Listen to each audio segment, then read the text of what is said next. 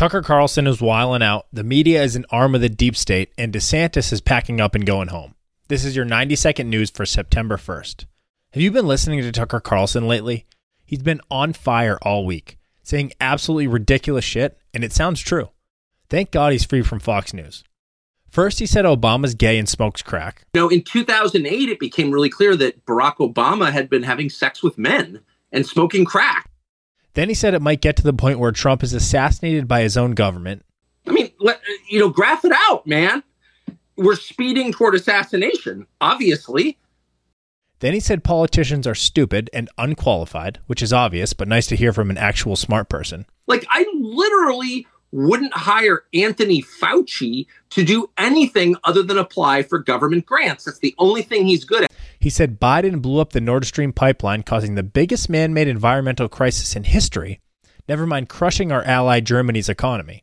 You can't have the driver of NATO, which is the United States, sabotage Germany's main source of cheap energy in Nord Stream. The Biden administration blew up Nord Stream.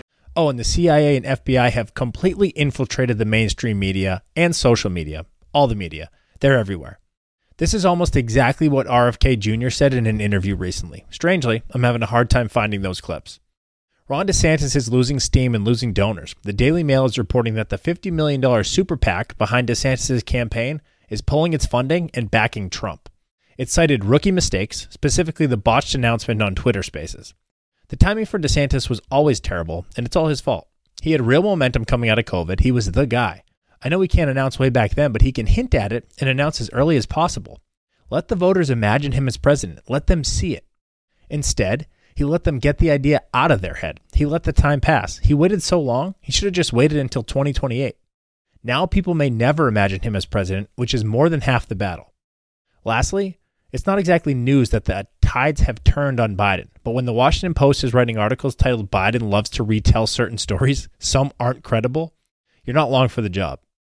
That was your 90-second news brought to you by Elephant in the Room Radio. Want more content? Go to elephantintheroomradio.com.